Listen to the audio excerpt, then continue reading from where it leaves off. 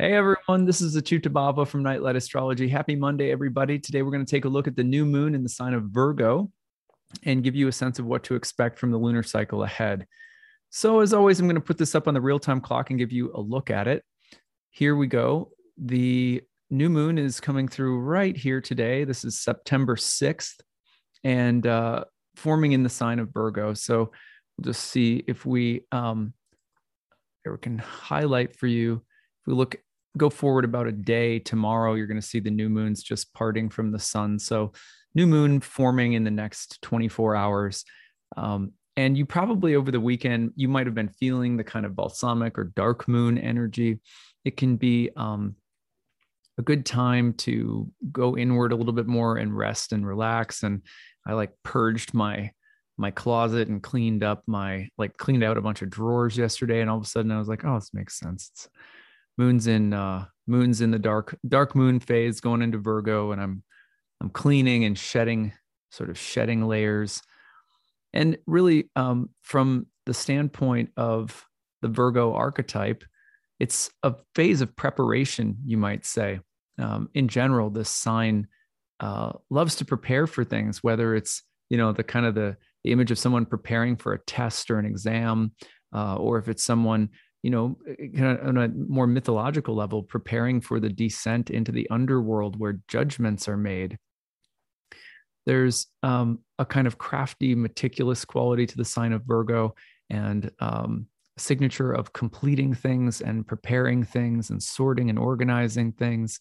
And it's funny how this sign, of course, it's not going to be seasonally identical for people in the Southern Hemisphere, because you're going to be going about different kinds of seasonal activities down there. But as an archetype, this is a Mercury ruled sign. It's a very earthy sign. So often you'll find that the earthy dimension of Mercury, the practical intelligence, kind of a very efficient and task-oriented side of Mercury will come out during, when any planets are traveling through Virgo. We also have Mars in Virgo right now. It's just completed the opposition to Neptune, which we spent a lot of time talking about last week.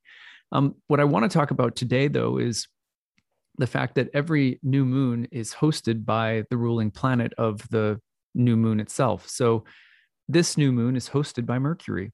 And it's really important to see what's going to happen as the lunar cycle develops with the ruling planet of the cycle.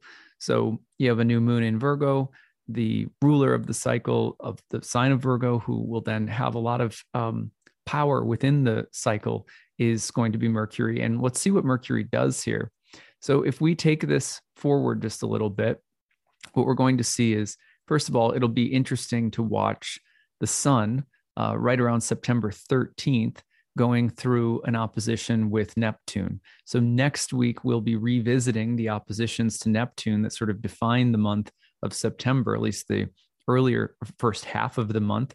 Remember, we had Mercury go through the opposition with Neptune, then we had Mars go through the opposition with Neptune, and we have now the sun.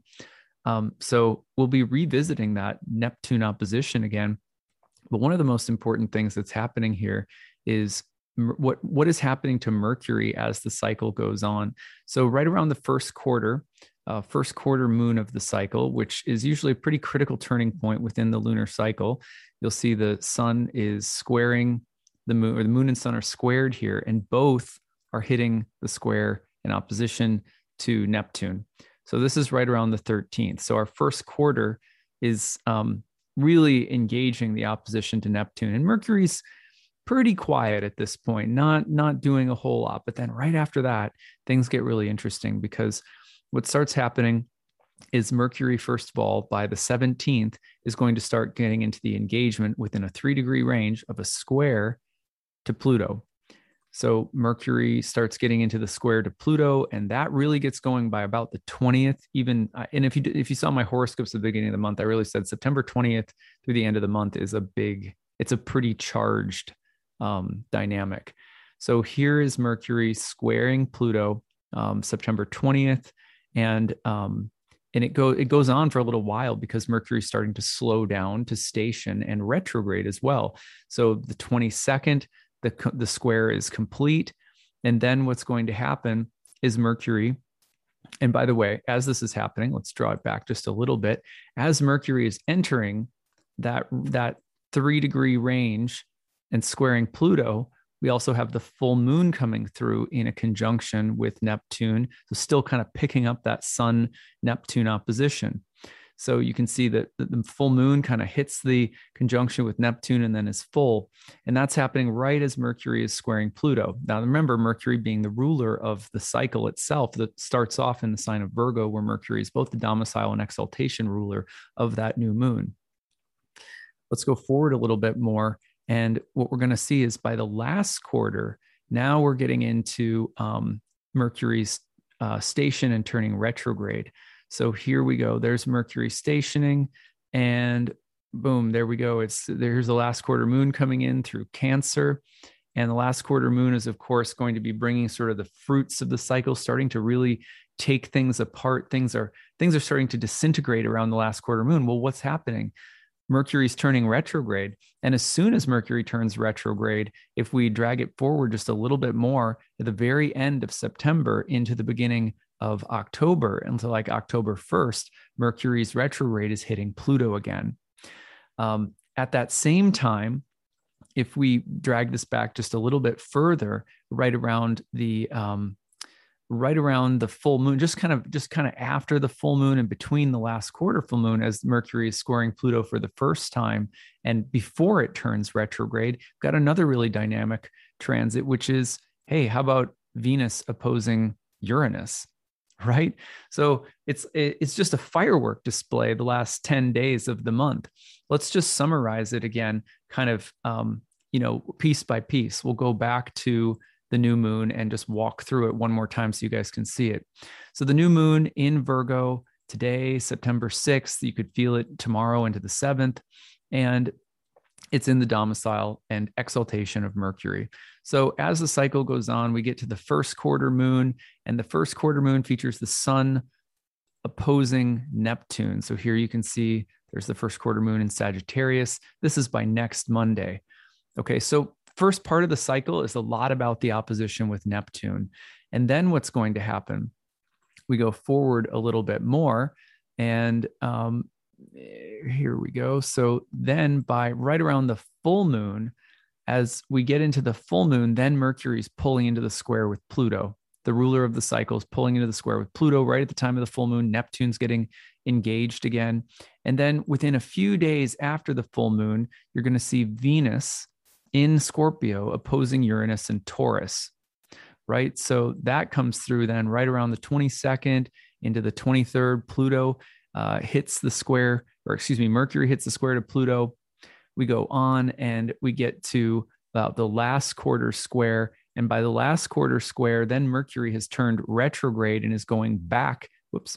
Mercury is going back into the square with Pluto as the last quarter moon in Cancer starts to come through. Now, we could even go further down the rabbit hole, which is interesting. It's interesting to note that the sun will also be moving into a conjunction with the debilitated Mars at that time. So, I mean, boy, it gets pretty dicey around the end of September. And then, of course, Mercury is retrograding back into the square with Pluto again. And if you take it forward just a little bit further and kind of go down the rabbit hole of the dark moon, when the moon comes all the way back to the sign of Virgo, which is, where the cycle began. At that point, I'm more optimistic. And the reason that I'm optimistic by that time is that, when you have a debilitated planet like Mars is in the process of being reborn with the sun, usually there's like a reboot that's going to happen, and it might be a little painful with Mars, but a rebirth is ultimately a good thing. We also see Mercury in its retrograde coming through a trine to Jupiter, which seems very positive. Not only that, but as the month of October goes on, Jupiter's going to turn direct. And having Jupiter going direct again, and also Saturn's going to be slowing down and eventually turning direct here too. So you've got these two heavy planets retrograding, and the month of October will see both of them turn direct under the next lunation cycle. I also really like the next lunation cycle because as the new moon comes through, you're also going to see the ruler of that cycle, Venus, who's been debilitated in a Mars ruled sign, suggesting a lot of conflict in relationships. That's really kind of the bottom line that I'm going to talk about in a minute. But you see within October's new moon cycle that starts right around October 6th, the ruler of that cycle is popping in from Venus, is going from a debilitated sign into Jupiter's sign with reception in a sextile to Jupiter and Saturn in Aquarius, who are also both turning direct. So I'm looking for there to be kind of a breakdown in a number of different areas of our lives, or a stalling out, or some frustrations or delays or shifts of kind of a shifts of direction that might be challenging or unexpected from about, the full moon of this cycle, right around, let's just say right around the 20th of this month, all the way through the early part of October. Then that new moon cycle comes in October, and I start to feel like there's a rebirth happening here. If you track out the lunar cycle, once the moon gets into Sagittarius right around October 10th, thereabouts, the sun, you have Mars and the sun conjoining. And then that's a moment of rebirth for Mars, which is actually positive. But you'll notice, like right around October 9th, one other really interesting thing here is you can see a triple conjunction between Mercury retrograde and its cazimi. So you've got two planets that are actually sort of like moving through the cazimi with the sun simultaneously, Mars, Mercury, and the sun in Libra. Fascinating dynamic. It'll be really interesting to unpack that one. I personally believe that these are going to be kind of lifting energies that'll start to transform things for the better if there's been difficulties from, say, late September. So anyway, that's kind of my broad breakdown, but I want to go back to talking about what to expect from the transits of this moon cycle, which are going to be coming up, pretty quickly here in the next couple of weeks. So when we get, especially to Mercury's square to Pluto, this is, to me, the defining part of this lunar cycle. Let's just pull it up again and I'll show you.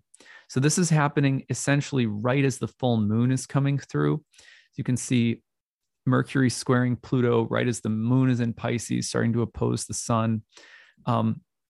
There's a number of signs that are all here for us if we're paying attention. One is, hey, look, Mars is debilitated in Venus's sign. Oh, hey, look, Venus is debilitated in Mars's sign. They have mutual reception by debility. Here's diplomatic Mercury trying to work something out, but it's running into the power, intensity, depth, catharsis, darkness of Pluto. At the same time, Venus is going through this huge catharsis with an opposition to Uranus. So I look at this and I go, it's prime time for some kind of breakdown in communications, whether you're talking about business or romantic relationships or, family dynamics, whether you're talking about some kind of procedural change that's happening in the workplace or a shift or change in organization or structure. But probably there's a real human element in this. It wouldn't just be, it wouldn't just be something that was technical or intellectual or theoretical or structural. Those things could be there, but the reason that it probably has a real human element is because of the dynamics you're seeing. Everything's Venus. Everything's about Venus. Mercury's in Venus's sign. Venus is opposing Uranus in Venus's sign. Mars is debilitated in Venus's sign. So if you're looking at a conflict of values, a conflict of interest, if you're talking about the potential for there to be sudden, unexpected changes in key relationships in your life, the need for diplomacy and tact. I could see this being a moment where things regarding women and the goddess in general are, sort of at a fever pitch in the collective. We're already seeing a little bit of that as Mercury is in the sign of the balance. You're talking about women's rights, laws related to abortion, and things like that. So there's already something like that in the collective here in the United States. You're seeing things related to women and the Taliban in Afghanistan. And these are things, again, like I tell people all the time, I'm not really a news watcher anymore at this point. I've taken a sabbatical, But I see things, of course. I'm always sort of in the loop because of social media. I see what people are sharing and talking about, and kind of get a sense of it. And then if something looks like it's, it's really standing out, I'll do a little reading or whatever. But um, you can see in the collective there's something starting to cook really intensely around the topic of Venus. Now that can extend into things like sexuality, romantic relationships. It can extend into just ordinary breakdowns of communication in key relationships at work or in other areas of your life. I think that Mercury is going to have to adjust. Like Mercury is going to try to negotiate and make things work for multiple different people or multiple different types of people with different values and ideas. Excuse me. And there's going to be some unavoidable conflicts of ideology or conflicts of interest, politically or professionally or financially, or also kind of key issues that are coming up and driving a wedge between people or triangulating people. I'd be very careful this month with this lunar cycle about getting in the middle of things with other people. Or also what happens to me, I have a few planets in Libra in my chart. And one of the things that I've noticed happens is, I have lots of different friends in my life who have lots of different perspectives on things. And I kind of, I'll find myself shape shifting and being sympathetic and kind of just open to what my friends are into or what their beliefs are, what they're currently passionate about or whatever. And, sometimes I will find that it's probably important that I not act as though I should share something of my own views. And sometimes there's this feeling of like just being a good listener, facilitating, or, kind of keeping an open mind and being objective. Then there's some times where it's like, I probably ought to insert my own feelings or ideas or thoughts at some point here. If I don't, it feels like I'm betraying something of my own perspective, even if it might be different from my friends, or something like that. So it can easily be the case where like you feel like, hey, I can be like a neutral mediator between two people at work, or, hey, I can walk both sides of something. And that actually may not work. There may be some way in which you have to take a stand or be more deliberate or decisive about something. And that could come up specifically because, Venus and Mars are mutually debilitated in each other's signs. And it's kind of like there's some conflicts that are just unavoidable. At the same time, I think that there may be unusual or unexpected ways in which we find ourselves needing to agree with or work with people who are different from ourselves. And these are the challenges that I'm seeing around late September, early October with this moon cycle. I think this is the peak of this moon cycle. So I guess my advice for everybody going into this is to just make sure that diplomacy is not, you're not being diplomatic just because there's a fear of letting your own views or your own interests be known or felt within a situation.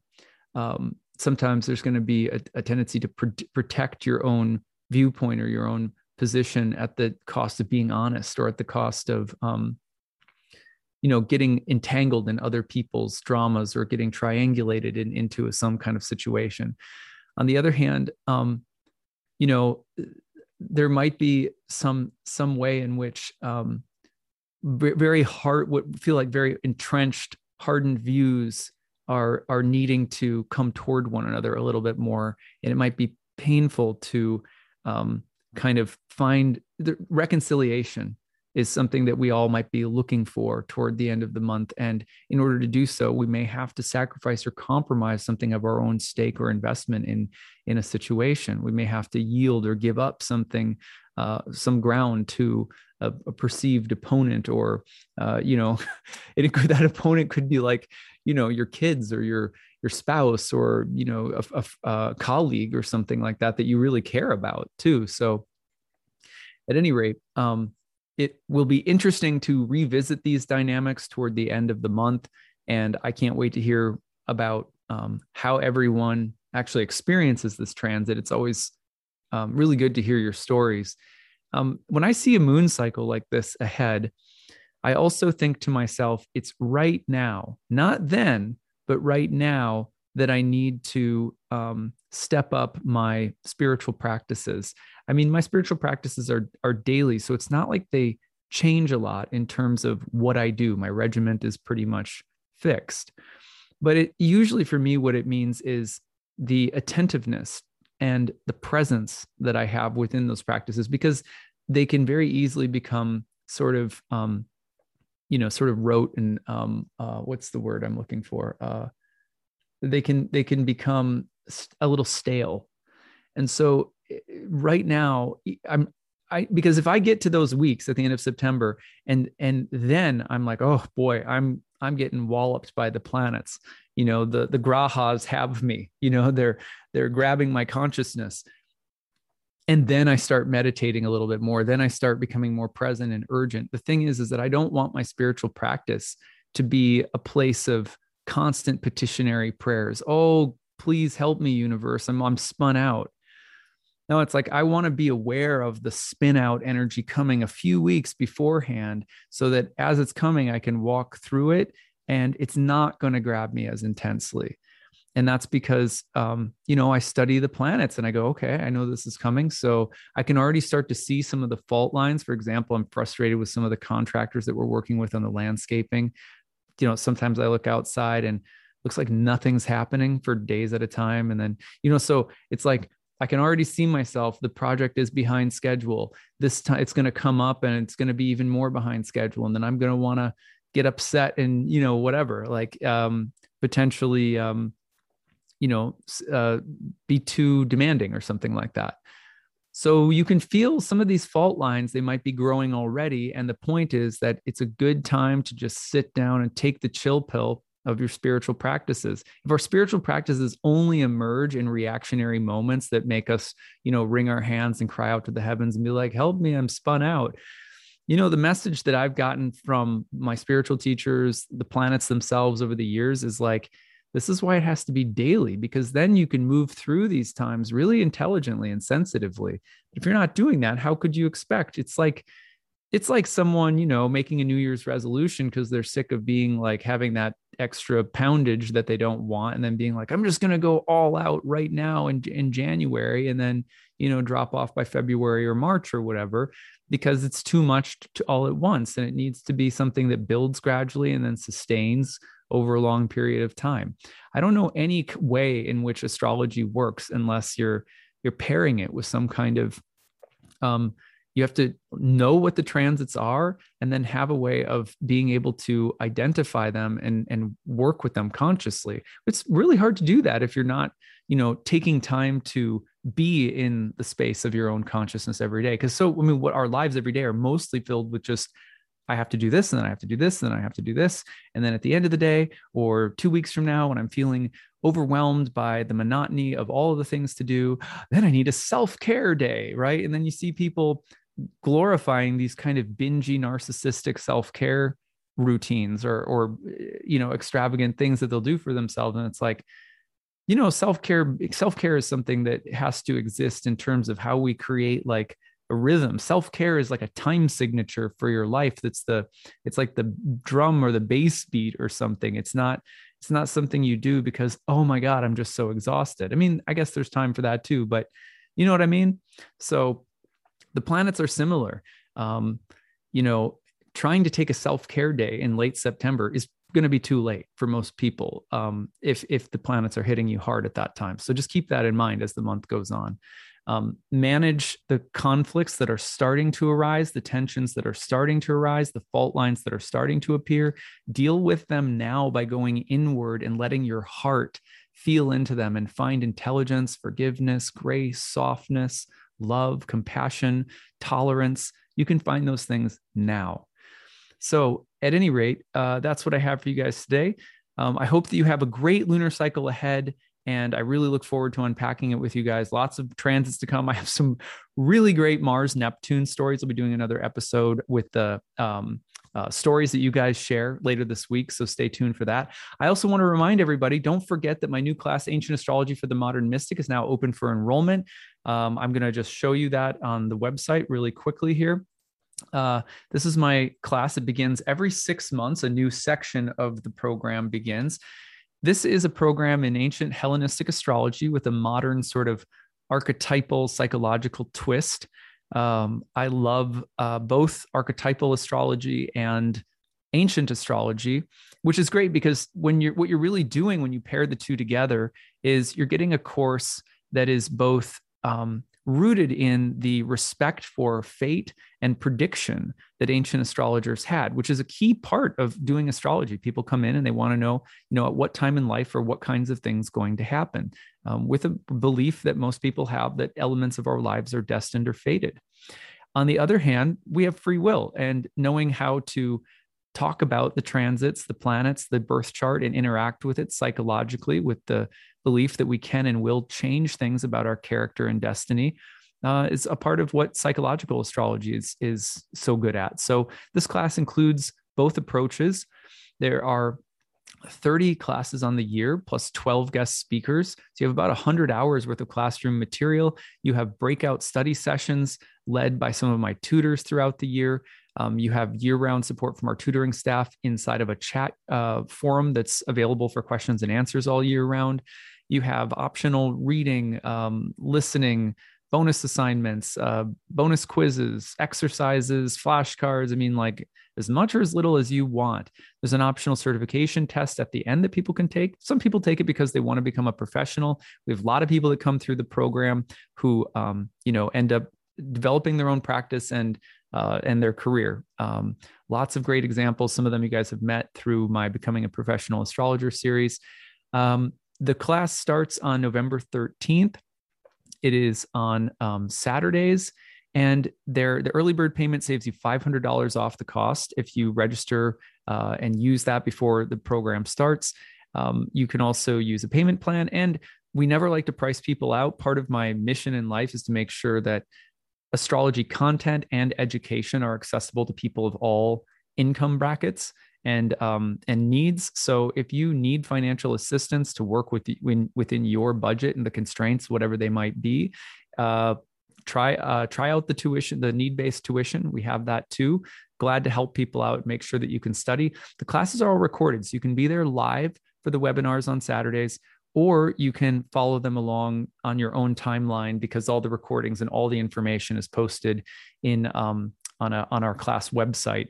And again, we also have, you can email me year round with questions. I have a whole staff of tutors that help me now, breakout study sessions, stuff like that. So it's an awesome program, a great way to immerse yourself in ancient astrology. At the end of the class, we bring in lots of live clients. So you can see the actual, both the predictive and the psychological elements of a reading at work with live clients, and get to ask lots of questions about the actual reading of charts for other people. It's a great program. I hope to see some of you there. If you have any questions, feel free to email us, info@nightlightastrology.com. I'll be promoting it between now and November pretty regularly. So there's plenty of time to think it over too, and feel free to reach out with any questions. All right. Take it easy, everyone. Bye.